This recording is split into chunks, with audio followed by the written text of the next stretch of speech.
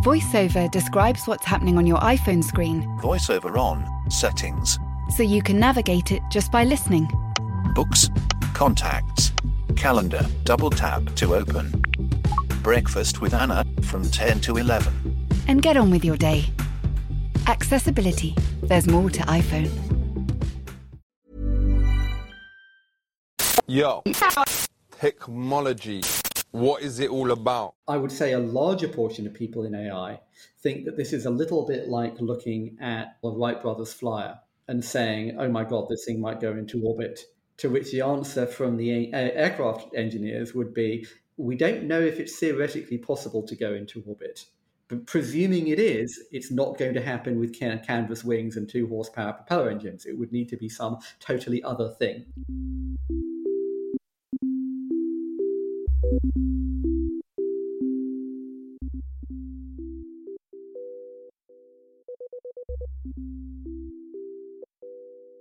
Hello and welcome to Danny in the Valley, your weekly dispatch from behind the scenes and inside the minds of the top people in tech.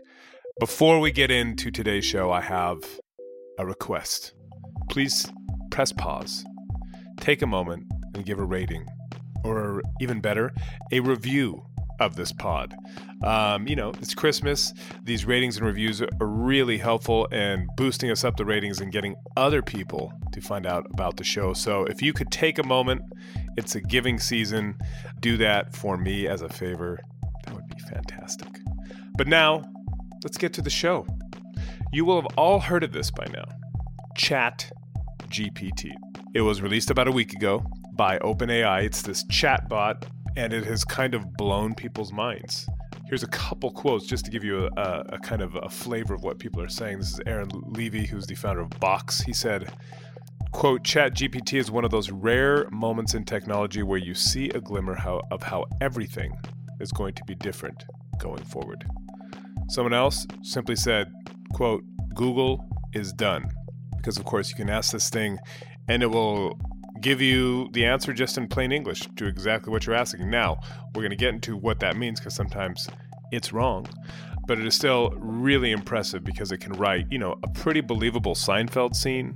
It can tell jokes, write software code, pen an essay on Henry VIII. It does all of this instantly in response to just natural language prompts, you asking it a question. It is really impressive, and it feels certainly a leap forward from things even like, Siri, Alexa, etc. And there's been a huge amount of hype around what it might mean for really any number of industries. So for lack of a better word, it has marked a real moment in tech, so to speak. And a lot of people predicting that we'll look back on the introduction of ChatGPT as really the start, or kind of a bright line, the start of a new AI-driven era with huge implications for what it means to, be human. What does work look like? What does creativity look like, etc.? Now, elements of those predictions may be true, but I think there is also a lot of kind of hand-wavy triumphalism around AI that clouds what this might actually turn out to look like.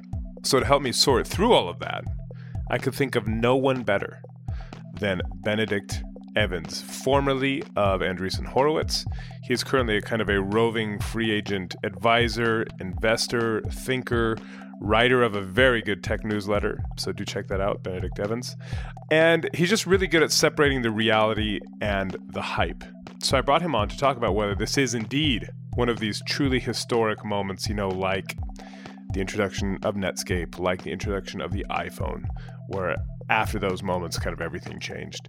What this technology actually is, its power, its potential, its limits, which is not getting a lot of press at the moment, and where we go from here. So if you want to download some smarts about this very buzzy, exciting, powerful technology, this is the pod for you. So without further ado, I give you Benedict Evans to talk about ChatGPT and whether indeed we are entering a brave new world. Enjoy. So they released ChatGPT last Wednesday, and they've already passed, a million users. 2 million a day later. 2 million already. Wow. All running on Azure. It's on Microsoft. Yes, exactly. And I've seen it. You've been playing around with it. I've been playing around with it. It is by turns really impressive and kind of like, sophomoric, circular high school student prose. And it seems to have caught the kind of attention of everybody of like, oh my goodness, this thing appears, one, to be smart, and even more interestingly, to appear creative, which is interesting coming from a machine. But if we could just start on a very basic level. So shall I give the what's machine learning? What is this kind of? Correct. Yes. Like what, because I think that's an important piece of this, because I think it appears to be one thing, but it actually isn't necessarily that thing. So let's start with the elevator description of machine learning.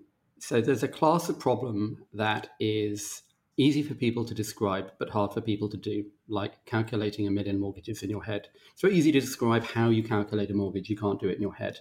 And so that was very easy to automate. And we automated that in the 60s and 70s. But there's also a kind of problem which is the opposite. It's easy for people to do, but hard for people to describe. For example, tell me the difference between a cat and a dog. Yeah. You would think it's easy to describe that. And then you describe, well, look at the tail and the eyes, and it's got 4 legs, and it's got fur like this, and ears like that. And a year later, you've got 150 logical statements, and it still doesn't quite work. And I think of this as a bit like trying to make a mechanical horse. Theoretically, you can make a mechanical horse, but in practice, the degree of complexity is completely impractical. And so there was a whole class of things like translation, language recognition, image recognition, that always theoretically worked, but never actually worked. Sorry, that was just a beat in the background. That's cool. So then machine learning says, instead of making this a logic problem, let's make it a statistics problem. So you give it 1 million pictures in sample set A and 1 million pictures in sample set B, and you say, make a model that can tell the difference. And then you give it a picture and say, which one does it match? And set A is cats and set B is dogs. But it doesn't have to know that. It just produces a statistical engine that can tell the difference. And this turned out to be incredibly powerful and generalized really quickly to all sorts of problems, not just images, but language and translation, but then lots of other things like sentiment analysis or fraud detection. Yeah. Or, is there something weird on this phone call? Or just a huge number of things where generally what you're doing is recognizing patterns. And a lot of things that it turned out to be useful for, people kind of hadn't realized that might be a pattern recognition problem. And it turned out you could turn it into a pattern recognition problem.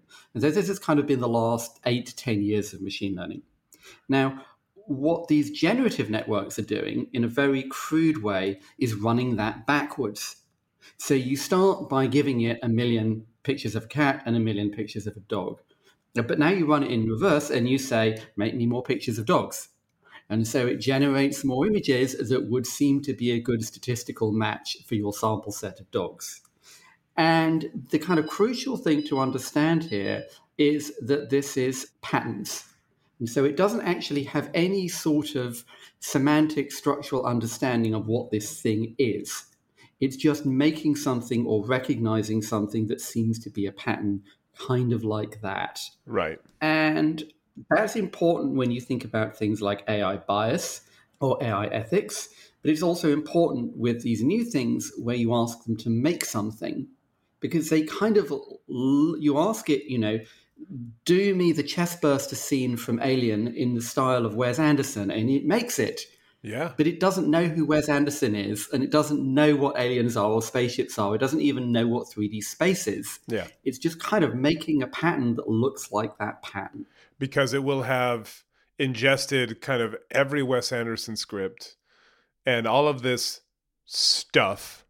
Like I saw some examples where it was asked to write a Seinfeld script about, situation X. And it's like, it's pretty good because it's taken probably every transcript of every Seinfeld episode. So it kind of knows what George would say or can suppose, the statistical regularities that come from all of that corpus.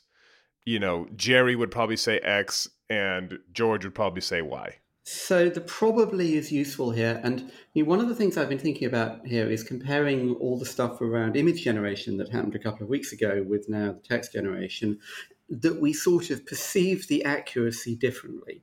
Mm. So if I ask you to make, the chestburster scene from Alien in the style of Wes Anderson, I don't look at it and say, yeah, the table isn't quite right. I don't look at it and say, yeah, but that doesn't actually look quite like Harry Dean Stanton. Harry Dean Stanton had a mustache in that movie. Yeah.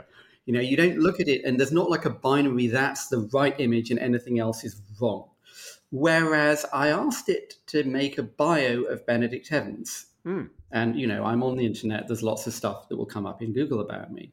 And what it produced was a fairly generic, puffy bio of someone called Benedict Evans with some correct facts about me. So it says, Benedict Evans is a world-renowned technology analyst. Yes, absolutely true. So they've read all of the bios you've got, the things you've been speaking at or whatever, etc. Yeah, so they've seen all the bios of people who speak at technology conferences and seen, well, what sort of things do they say? So it says world-renowned. Yep. It says highly sought after for opinions. And it's got some facts. So it says, is a partner at Andreessen Horowitz. Well, no, I left Andreessen Horowitz 3 or 4 years ago. Yeah. And then it says, has started his own venture fund, Benedict Evans, LLC. No. It actually said that. Yeah. It declaratively said, you have started Benedict Evans, LLC. Exactly. And then it says, I went to Oxford. Well, no, I went to Cambridge. And it says, you know, is a highly successful author who's written a number of books about technology trends. No, I haven't. I haven't written any books. I probably should. But I haven't. And so the thing to get here is, what does it mean to say this is wrong? Well, factually, clearly, there's a bunch of assertions of fact that aren't correct. But what it's doing here is making a pattern. And if you were to imagine what this has actually said is, make something that kind of looks like the kind of bio that somebody like Benedict Evans might have. Yeah. Then it's perfect. You have to understand, well, what is it that this is doing? It's making a pattern. And so where this gets dangerous is if you don't really understand what you're looking at and you think this is going to be producing something that's factually accurate, because sometimes it will. And sometimes, as you said, it will be sort of like, you know, a high school essay. So, you know, I studied history at university and I plugged a bunch of things I studied in history in. And you got anything from sort of B grade to D grade answers, depending. And again, that's sort of, what's in the collective consciousness of Wikipedia and all of the text on the internet that's been fed into it, bring back some patterns out of that are roughly right. And that gets to the kind of the fluent bullshit problem, quote unquote, right? Of just like, there's no like, I'm not quite sure, but I think it might be this. It's like, no, this is the answer, and I'm going to fulsomely declare it, and it might be completely wrong, such as Benedict Evans has started Benedict Evans LLC. It's like the Morecambe and Wise quote, you know, all the right notes, not necessarily in the right order. The funny thing about, you know, the kind of music geek point about that sketch is that the actual piece they're playing doesn't go the way it's supposed to go anyway. Yeah. It doesn't start with a piano solo at all. So they've actually already written the piece for the purpose of the sketch, which is kind of a meta observation about that being wrong. But the point is, when you're looking at text, you have a very different sense of what's right and wrong. I mean, if I were to go to Stable Diffusion and say, make a portrait of Benedict Evans in the style of Egon Schiele, there's quite a wide envelope of possible responses to that we would consider to be correct. Yeah. It kind of has to look like me, and it has to look like Egon Schiele. But there's not one answer to that. There's no way that it could be absolutely wrong unless it looked like Picasso or something. But, you know, there's a wide range of possible outcomes for that. Whereas in text, our perception is different. We don't think of this as being make something sort of like this that's sort of like that. We say, well, you said he went to Oxford and he went to Cambridge. Well, if you were to look at this from the other side, you could say that's a really good answer. Because what it's actually doing is saying, make a bio that sort of sounds like the kind of bios that people like Benedict kind of have. That's what it's done. Right. But we look at it and we think, yes, but he didn't go to Oxford. He went to Cambridge, or at least I think that. Yeah. There's as much about like, what is it how do you understand what being wrong would be in this that's interesting. And if we step back, and I think I emailed you about this last week, you know, because there seems to be like, I'm sure you've seen the tweets from various people in the tech world being like, oh my God, this is one of those moments. This is like, you can squint your eyes and be like, glimpse the future, right? Where it's like, this is like a Netscape moment. Or an iPhone moment, yeah. Or an iPhone moment, exactly, where it's like, oh, wow. I would feel comfortable saying this feels as big a deal as the breakthrough in machine learning that happened in sort of 12, 13, 14. Which was, I can tell a picture of a cat from a blueberry muffin or whatever. Yes. And what it actually was it used to work sort of 50, 60% of the time. And in the space of 2 years, it went to working. And it had been like that for like 20 years. It had got 1% better every year. Yeah. And then in the space of about 3 years, so from like 1990 to 2010, it goes from working 40% of the time to working 50 or 60% of the time. And then from 2012 to 2015, it goes from working 60% of the time to working 98% of the time. It's like, whoomph, suddenly. Right. And right. then it didn't just work for cats, it worked for voice recognition. And it works for driving, and it works for, modeling the flow of air over an airfoil blade in a jet turbine. Like suddenly, oh my God, everything anyone in AI has ever been trying to do works. And so it does feel like there's another of those sort of, oh my God, here's this very cool demo, but this is going to change a whole class of stuff that we couldn't do before and shift it forward. Now, that, in a sense, is kind of like Netscape in that there were web browsers before. It's like the iPhone, and there were smartphones before, but it sort of crystallizes everything into one moment. I think it is kind of interesting that there's more excitement about the text-based thing than the image-based thing. Yeah. Because somehow, which again comes back to the sense of perception, because it's kind of doing the same thing, but it's easier to see how it generalizes when it's text than when you were doing it with images. And so you get people saying, well, this can write code, or this can write contracts, or this can write content marketing, or this can write a column. It's your point. It's a fluent bullshitter. It's a God's gift to columnists. And then you have to think, well, what is it that this does of itself for pictures and for text, and what does it mean? And then how does this generalize to other things? What does it mean for writing? Is this what spreadsheets did to accounting? Like suddenly, and of course what actually happened is now you can have way more accountants because there's way more for them to do. Yay! There's a paradox from the 19th century, I can't remember what it is, which is when something gets cheaper, you use more of it. Yes. When you get more efficient at doing something, that doesn't mean you use it less, it means you use it more. Yeah, it's like cheaper energy, you just use energy for more stuff. Well, that was actually literally the thing. It was people were worrying that Britain would run out of coal, and other people say, well, look, but we're getting way more efficient in how we use coal. And the Economist comes along and says, yes, that would means we'll use more, not less, because it will get cheaper. And that's what spreadsheets obviously did with financial analysis, which may or may not be a good thing. It's what word processors did with creating text. So there's a sort of sense of like, what does it do for the creation of images, creation of movies, the creation of adult content, among other things, which is going to get pretty disturbing quite quickly, because you can just type in, make me a video where people do this, and like, there it is. That will be a thing quite soon. Yeah, because I think it was Facebook, Meta, and Alphabet both kind of put out a text to video generator in the last couple of months as well, right? Yeah, that's a year or two behind, but that will come too. So right now, make me a picture where X happens is now suddenly become trivial, and the people running these systems have sort of tried to make it harder to do adult content, but like that's not going to last because it's all open source. Everyone has access to it, and so there is this sort of parallel of what happened to what did photography do, and it's kind of interesting to me that sometimes people are sort of talking about this as though this is art. Well, I can buy the same camera that Henri Cartier-Bresson had, but I can't take those pictures. I mean, I can point the camera and press the button, but it's where you point the camera and which picture you choose.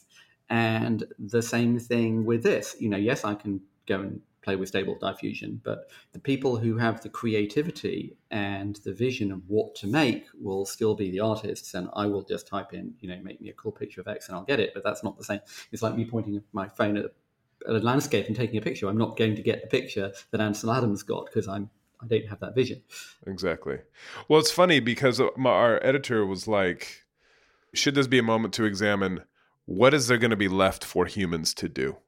It kind of like oftentimes when you have like a quote unquote magical technology that kind of bursts onto the public consciousness, like, oh my goodness, this is going to change everything. If now I can write quote unquote write an essay by simply typing in a question and it generates 1,000 words of decent gobbledygook.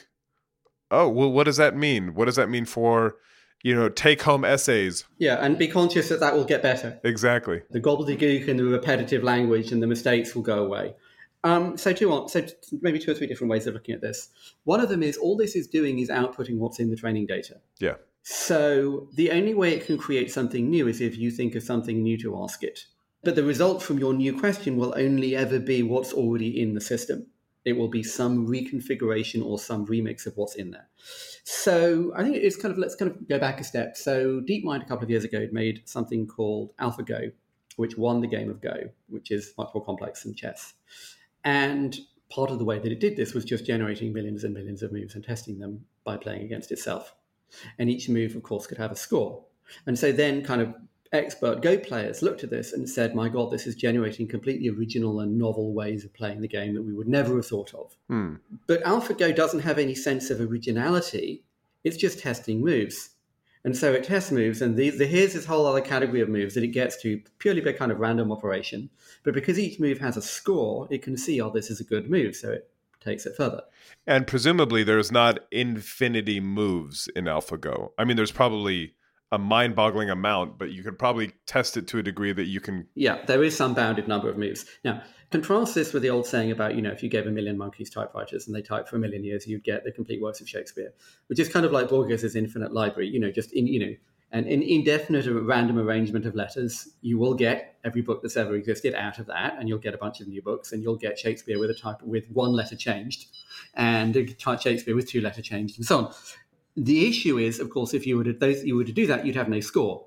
So you'd have whatever the number of text was, and many of them in there would be new, or things that no human had written. And some of those would be things that we would consider to be wonderful, but they would be buried within billions and trillions of other things. And the system itself would have no way of knowing which ones people would like. Whereas with Go, because you had the score, it could tell which moves were good moves. Yep. So the challenge in these sorts of systems is you kind of need a human in the loop somewhere to tell you which is good and which isn't. And so, of course, the way ChatGPT-3 and Stable Diffusion are working is they've got all this training data. They've got all this data of all these images that people made or that people liked, or they've got all this text that people wrote and people thought this was good and people thought that was good. So all it's doing is looking at what it's been given and coming back with something. And so Stable Diffusion could make something. ChatGPT could make something, but the only way you would know whether this was a brilliant flash of insight would be if people looked at it and said, "Oh, that's a really interesting idea." The system itself has no concept of interesting idea; it's just rearranging ideas that it found on the internet and spitting them back to you. And so that's a sort of a challenge to originality. So the originality comes from the person using it. I mean, trivial example. So I was playing with it over the weekend, and I typed in "Make me a country and western song" by somebody who made a lot of money in social media, and now they think social media is destroying democracy, but they're not giving the money back. That's all totally believable except the country western part. But there is actually a guy who has a country and western band who I do kind of have in mind. So, what is it? I used to be a nobody, just a small town boy, but I made my fortune on the internet. I had a knack from going viral. I knew just what to say. And before I knew it, I was living the American dream. Oh, here's the chorus. I made my money from social media, but now I see the harm it's done. It's tearing apart our democracy, but I'm not giving a single penny back. No, sir, not for me. And it's all, I'm reading it badly, but it all rhymes and it all scans. If you then type in about something else, you'll see, oh, actually, I'm getting all the same kinds of patterns and the same kind of lyrics, just with a different word inserted. It doesn't have any concept of what that is. But the point is what you type in. So you've got this fantastic phrase, prompt engineering. Which is, what is it that you type in? Right. And so you've already seen this with the image systems, where you'll see someone has this amazing image, and then they'll post what they typed in, and it's 150 words. Yeah. And it's not sentences. It's this and not that, and include this and emphasize that. Yeah, when I was playing around with DALL-E, the stuff it generated for me was not that great. But it was also I was doing some relatively simple prompts. It wasn't like as you say, your 150 words that gets down to very detailed about what exactly you want. Yeah, it's both the idea and understanding how to manage it, understanding what will come out of it, right? What sort of things to poke and prompt it with. Just a little bit why is it that picture from August Sander is so much better than a picture I would take? Well, guess what? Yeah. It's not about, you could go and buy a Leica, but that's not going to produce the same answer. Now approaching. Junction at platform. Passengers. Airport, please stay on board. Next stop, road station. iOS helps you control which apps you share your exact location with. There's more to iPhone. Ready to pop the question? The jewelers at BlueNile.com have got sparkle down to a science with beautiful lab-grown diamonds worthy of your most brilliant moments. Their lab-grown diamonds are independently graded and guaranteed identical to natural diamonds, and they're ready to ship to your door. Go to BlueNile.com and use promo code LISTEN to get $50 off your purchase of $500 or more. That's code LISTEN at BlueNile.com for $50 off. BlueNile.com, code LISTEN. It sounds like what you're saying, especially this idea around prompt engineering. Is this where this goes, that we, humans are going to move more and more to kind of curation or curators, as opposed to, the kind of being the prime creators, so to speak? So one of the things I really like talking about here is the Billy Wilder film from 1960, The Apartment, in which Jack Lemmon plays a clerk in an insurance company in Midtown Manhattan. And you have these great long shots of him on his one-person desk on this big open floor. And everyone has a typewriter and a Rolodex and a telephone and a giant electromechanical adding machine, which is like a kind of cross between a typewriter and a giant calculator. And basically everybody on the floor is a cell in a spreadsheet. And so, he gets given a set of calculations and he runs them on his machine and he types the answers in his typewriter and he puts a piece of paper in an internal mail envelope and he gives it to the mailboy, who's basically a link. Yep. And the whole building is basically an Excel file. And those processes all got automated or aggregated into a mainframe in the 60s. Like 5 to 10 years later, they bought a mainframe. And, there's nobody in an insurance company who has a job like that anymore. And yet there were still lots of people working in office buildings in Midtown Manhattan. Meanwhile, incidentally, the love interest, Shirley MacLaine, is an elevator attendant. In that, her entire job is she stands in the elevator and someone gets in and says, floor 10, please, and she presses button 10. That's it. That's her job. Yep. So both of those jobs got automated away. And yet, it's like, go back to like people talking about this in the 20s and 30s when people imagined like automation will mean like only 20% of people have a job and no one else has to do any work. And of course, that's not what happens because human needs are infinite and we create new needs and we create new possibilities. Neither the job that I have now didn't exist 20 years ago. The job that you have would have looked radically different 20 years ago and 40 years ago and 60 years ago. So it's sort of, you have to presume in absence of a very strong argument to the contrary, that certain kinds of things get automated away and other things emerge to fill that space. Now, the other way of looking at this is kind of completely counter-argument, is that what we've been doing is sort of gradually automating higher and higher level functions. So the Industrial Revolution basically automates muscle and automates human beings as kind of beasts of burden. I always used to show people the Repin painting called Barge Haulers on the Volga, which is like 15 guys all leaning against a rope, literally men pulling a barge up the river. And that just on the horizon, you can see the smoke from the steamship. And so that's what the Industrial Revolution does. And then, you automate hands, and then you automate like kind of really boring white collar jobs, and you progressively automate more and more. So there's a sort of an argument that you're moving up towards the top, and you'll get to the top and there won't be anything that you can't automate. And that's, what used to happen was you automated the low level stuff and people just moved up. So there were no more factory jobs. So people work in call centers. Well, you automate the call centers. So then what? So then there'll be graphic.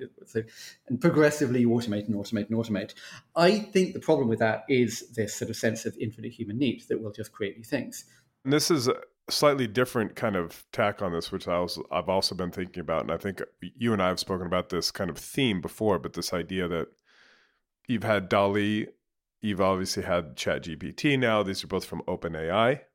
You have like Cruise is now, the driverless car company, 600,000 miles of autonomous driving in San Francisco, a very difficult environment. You had, and this is a bit further afield, but I think kind of part of a larger theme, Upside Foods just got approved to be the first FDA-approved lab-grown chicken in America. You're having a lot of these like pinch me breakthroughs, and none of them are coming from the big tech companies. Now, obviously, there's a lot of innovation happening within those big machines, but those big machines now are kind of having this midlife crisis. They're doing some pretty big job cuts, and they're still kind of subsisting off their core innovation from 20 years ago.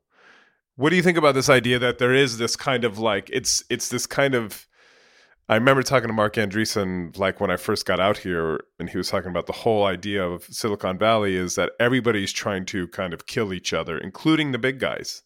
And that this is kind of how it goes, especially, you know, from one generation to the next. And it does feel like a lot of people be like, see, Google should have done this 5 years ago or whatever. Why isn't any of this stuff coming from Meta or Google or Apple or, I mean, it's kind of coming from Microsoft, at least they're kind of the infrastructure on this. But what do you think about that idea of this kind of generational shift with these big, fat, old companies who are cash machines, but don't seem to be pushing the envelope? Well, there was, the old joke is how many people work here, and the reply is about half. And that has people have applied that to Google.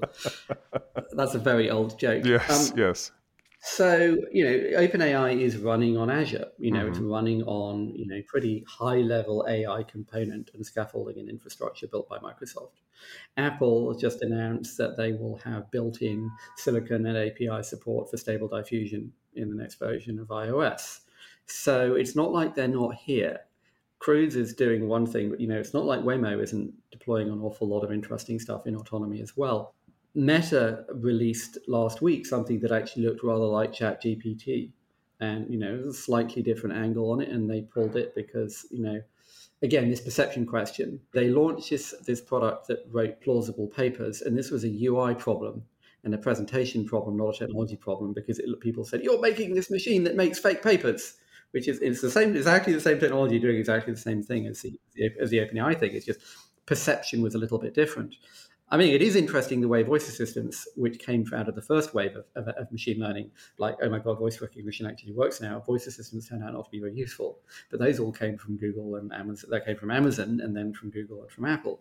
I mean, I think there's maybe a broader point here, is that there are, 3,000 or 4,000 companies started in Silicon Valley every year. And if you're not in tech and not in the Silicon Valley ecosystem, it would be easy to make the mistake of thinking that there's like 5 tech companies. This is what gets you to the phrase, the big techs, which is not a phrase anyone in tech uses, because if you ask somebody in tech, what are the big techs, they would probably have a list of 20 companies.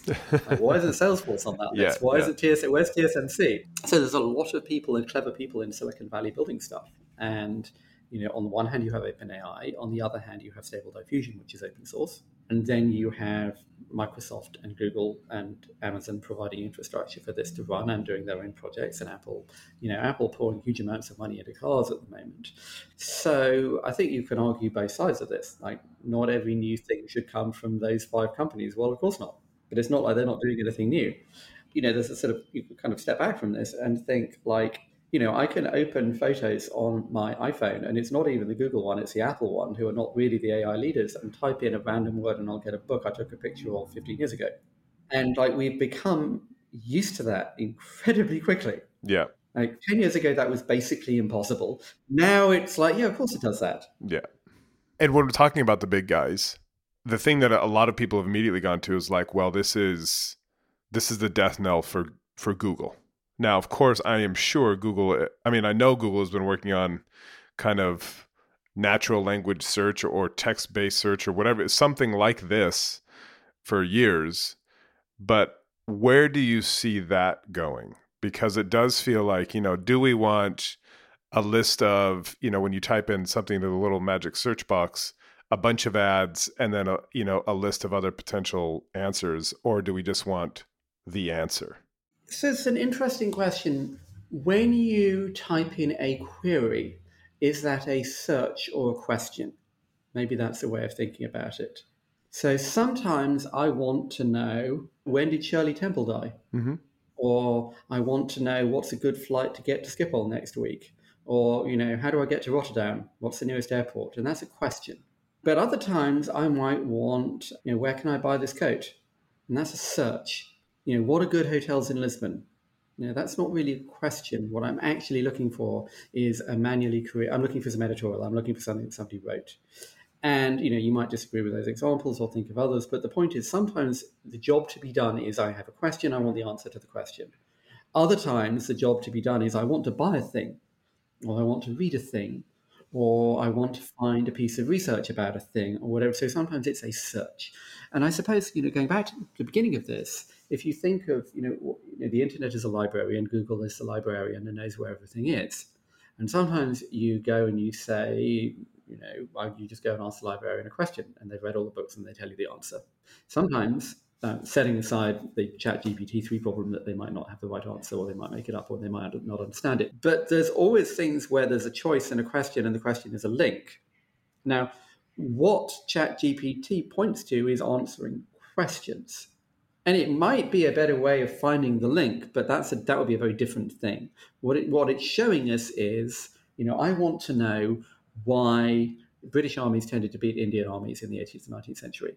That would have been a link to Wikipedia, probably. Now ChatGPT 3 will write an answer for me. It turns out the answer is mostly wrong.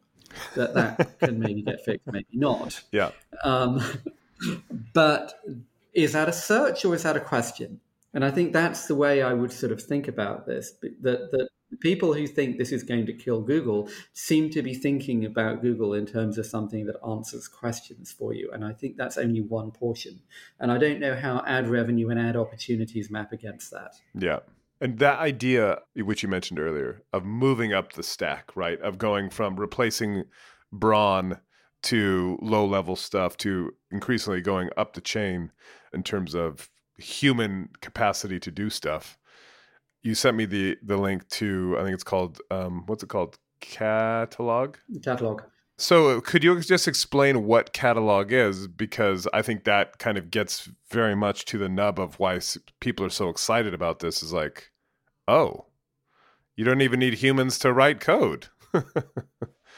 And Catalog is a startup that you guys have just invested in. It's a startup that some people I spend time with, Mosaic Ventures, have invested in. Yeah.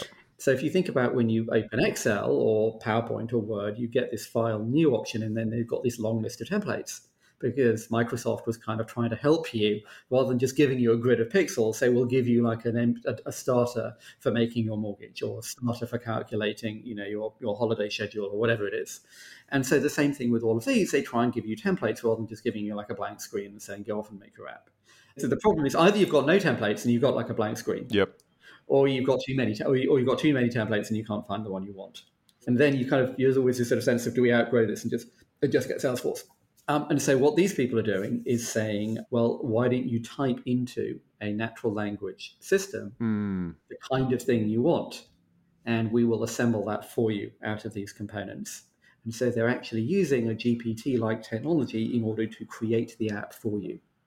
And where before it might have been natural language, but all they ended up doing is trying to map it to one of the 150 templates they'd already built, this is actually making you an app. Wow. Using the components and the data types and so on that they have. It's assembling an app for you out of the tool that they have. And that doesn't look anything like, hey, make me a country and western song where people sing about Boris Johnson and Brexit. Or, make me an image of Top Gun as it might have been shot by Charlie Chaplin, those are kind of cool, cute, so what demos. Yeah. But the cool, cute, so what stuff isn't the point. It's, yes, but how does that generalize into other things? And so this is kind of, I think, an example of how it generalizes way beyond, which is also back to what we were talking about earlier, why people are talking about this as though it's a sort of a Netscape moment or an iPhone moment or an ImageNet moment. Because in this, with Catalog, you can say, I want to make a dating app for people who are really into fly fishing.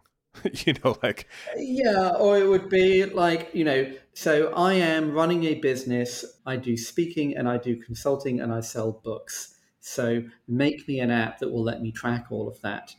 Or, I'm running a bookshop and I have e-commerce and I run events and I have a loyalty scheme and I have a mailing list where I send out people list of books they might like, but I don't recommend books I know they've already bought. And it would make that. Right. And so you just type that in natural language and it's like beep, boop, beep, beep, beep, beep, bop. Here you go. Yes. And it gets you something and you can go in and adjust it and play with it because it's, it's a sort of a no-code system. So the whole idea is you can change it. But it is that sort of intermediate point of creation.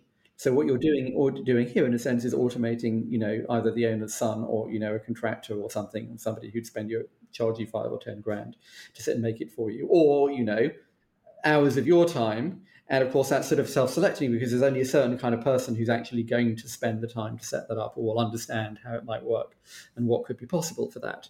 And so it kind of speaks to the kind of general point of what does it mean to say create something based on what I say? What kinds of things? Which is a bit like saying, well, what is image recognition? And it's not just recognizing cats. Turns out image recognition is looking for anomalies in the casting of wind turbine blades. Turns out that's image recognition too. There's all sorts of stuff that didn't look like machine learning, didn't look like image recognition, didn't look like a pattern recognition problem that turned into that. There's going to be all sorts of stuff that doesn't look like something that you would make with generative ML. And it turns out actually you can turn that into a generative ML problem. And then lastly, kind of casting forward, going back to OpenAI, they've had chat, was it GPT 1, 2, 3? This is 3.5. I guess GPT 4 is coming out probably next year. And the parameters, the kind of weights and biases that kind of help create these answers have gone from not that many to more to, I think the last 175 billion to potentially 100 trillion or something. The idea is that this is just going to get better and better and better and better, right? It doesn't appear, at least in the near term, there's huge limits onto how good this stuff can get or how accurate or how lifelike some of these answers could get. Well, there's a couple of axes here. One of them is how much data, just what you're actually doing is just throwing way more data in and then way more compute to process the data. And I saw a paper this week which said, well, how much data is there, like actually in total, as opposed to how much like in the world? Yeah. And it turns out that like we're within like an order of magnitude of running out of data. Presume now, of course, what will actually happen is we'll create more data and, the models will get much more efficient and so on. But we are like, just to give you a sense of scale, like these models are conceptually not very far away from being fed all the data that there actually is. They're running out of training data. Yeah, like they're running out of books. They're running out of like all the interdata that there is in the world. So that's kind of an interesting intellectual challenge. There is to go kind of very high level, all of this sort of gets back to and to pick up on something we were talking about earlier. This is still automation and it's still a machine and it doesn't know what anything is. And the holy grail of AI research is to make something that has what's called general intelligence, in the sense that not just what people have, but like what a dog has. You can put a dog in a new situation and it will not react like a machine. It will go, what the hell is this? And try and work it out. And by extension, you could imagine an alien intelligence that was further along the scale from us and looked at us the way we look at dogs. But the point is, none of these things have general intelligence. They're like a washing machine. You put plates in a washing machine and press go, it'll wash them. It doesn't know. None of these things know what clothes are, in that, to continue the analogy. And so the holy grail is you make something that has generalized intelligence that actually expands beyond these kinds of limitations. Now, holy grail is a good phrase to use here because, of course, the holy grail doesn't exist. And there's, there's a kind of an active and lively discussion amongst AI researchers in which a relatively small portion of AI researchers, including, it has to be said, some of the people at OpenAI and Demis Hassabis at DeepMind, kind of think that if we scale this stuff for another 5 or 10 years, we actually might get general AI, just more compute, more power, more data. We might get something that actually could do that. And then, of course, the concern is, well, it will just accelerate exponentially and, we'll have something a billion times cleverer than us 5 years later, and then we've got a problem, or at least an interesting debate. I would say a larger portion of people in AI think that this is a little bit like looking at a Sopwith Camel or a Wright Brothers Flyer and saying, oh my God, this thing might go into orbit, to which the answer from the aircraft engineers would be, we don't know if it's theoretically possible to go into orbit. But presuming it is, it's not going to happen with canvas wings and 2-horsepower propeller engines. It would need to be some totally other thing. Right. And most people in AI, I think, are still saying, or are saying, this will not take us to general AI. We would need an unknown number of unknown theoretical breakthroughs occurring unknown times in the future. And we don't know when or how or what that would look like, so don't worry about it. Because ultimately, going back to where we started, this is not, though it appears creative, which is why I think a lot of people are like, oh my God, this is a thing. It is not creative. It's basically pulling patterns out of huge amounts of data and being like, no, this is probably how this would go. It's a math equation. So think about databases. If you go back and look at something like Tron or all those computer movies from the 70s, 80s, or Scanners, all those kind of movies, people looked at databases and thought that this was general AI. They kind of looked at this and thought this was intelligence. Yeah. And now, you swipe your access card to get into a building. You don't say, I'm using some artificial intelligence. And maybe the building will notice. And maybe what happens if the building doesn't like me? Yeah. It might not let me in. I swipe my access card and then I go buy chocolate and it breaks and I kick the machine. So the building says, we don't like Danny. We're not going to let him in the building. Yeah. Like, that's absurd. But people were kind of thinking about databases kind of like that. And I think the default view here is it's a sort of a category error of not really understanding what it is that you're looking at. Yeah. And this is the same thing, of course, that happens in the 20s and 30s with like production lines and machine tools. And people start making kind of steel robots. Like, well, you can make a steel robot that walks around, sort of, but there's nothing inside there. There's just a guy with an accelerator and a brake. Yeah. There's no there. It is still just the Wizard of Oz. There's just a guy behind the curtain, pulling levers and shouting into a microphone. And I think that's sort of the default view of all of this stuff. It is like looking at a pocket calculator and saying, my God, this can do maths incredibly fast. What would happen if it started writing?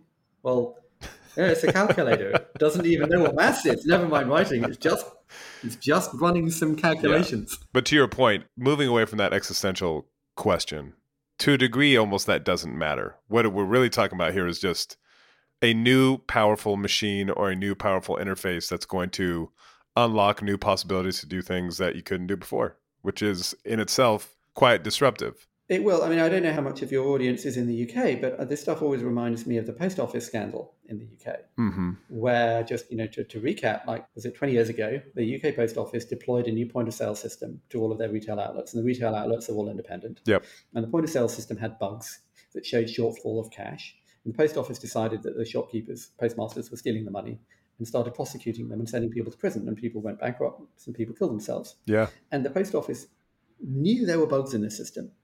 They knew, and they lied to court. They went to court and said there's no bugs. And that's just a database. That's 1970s technology. Yeah.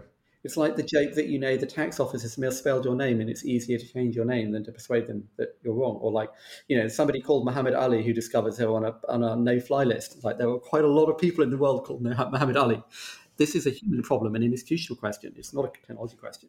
Fascinating. Well, look, as ever, it's always super helpful. It's great to get your perspective on this. But yeah, it's interesting times. And I think, as you say, the catalog example, I think, is really interesting. It's kind of one of these examples that goes beyond the kind of the toy that everybody's playing with right now and actually shows kind of how this actually could be used. It's beyond the cool demo. What is that actually useful for? And the answer is way more than the demo. And that was all the time we have. I want to thank Benedict as ever. He's kind of a Danny in the Valley OG. He's been on, I don't know how many times now, 3, 4 times, something like 5 maybe. Who knows, over the years. I want to thank you all for listening. I want to thank you again for those ratings, for the reviews, for, sharing the Danny in the Valley cheer with your friends and neighbors. Like I said, every little helps. And that is it for me this week. I wrote about ChatGPT last week. I might be writing about it again. Who knows? The week is young. But do check out thetimes.co.uk. I'll be writing about a whole bunch of stuff also around crypto and kind of this moment in Silicon Valley broadly. So lots to check out there. Also, you can find me, of course, on Twitter at Danny Fortson, or email me, danny.fortson@sunday-times.co.uk. Thanks as ever for listening, and have a fabulous week.